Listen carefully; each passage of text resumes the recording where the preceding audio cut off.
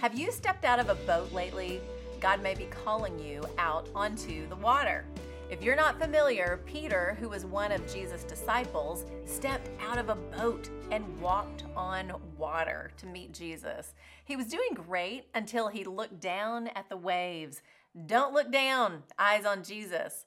With his miraculous experience, our faith can be challenged in the same way.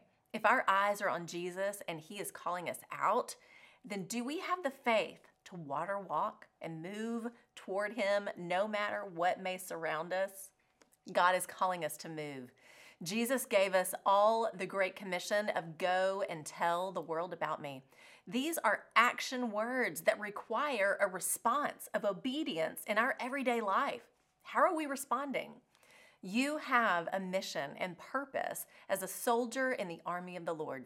Ready yourself by abiding in Jesus. Daily battles require obedience. As we move through this life, our destinations often lead us to choices that require stepping out of the boat or doing things that don't make sense. That's been the great adventure for me and my family. Following Jesus leads you to do things only he can do through you. It's supernatural. Today, I'm focusing on forgiveness. Now, I know that doesn't really sound like a destination, but it is definitely something we have to move through in obedience by the grace of God. Maybe God is calling you to step out of that comfortable boat of anger and bitterness to the waters of trust and freedom. This is not easy when wounds and hurts go deep. The lie is that we are justified to stay in our anger. We are not. Can we be angry and hurt? Of course, that's natural. But it's that anger, if left to stir and mull in our hearts and minds, that leads to sin.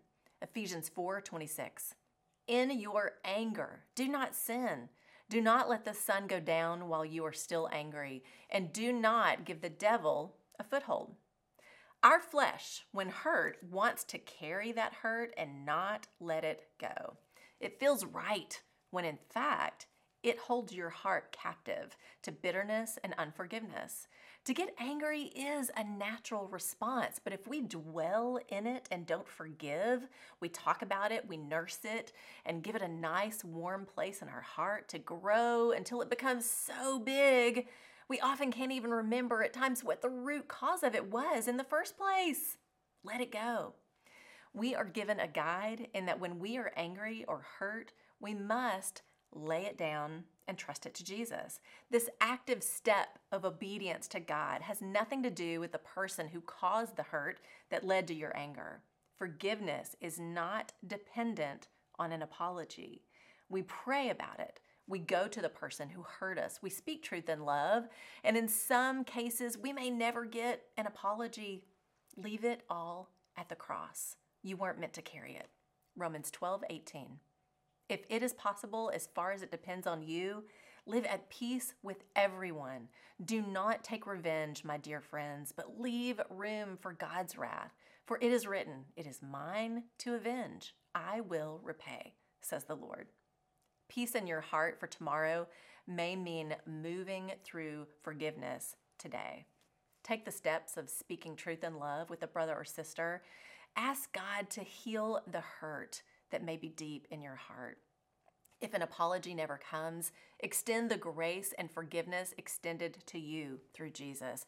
Only through that grace can we step out into the waters of faith and trust God with our deepest hurts and pains. That's the truth.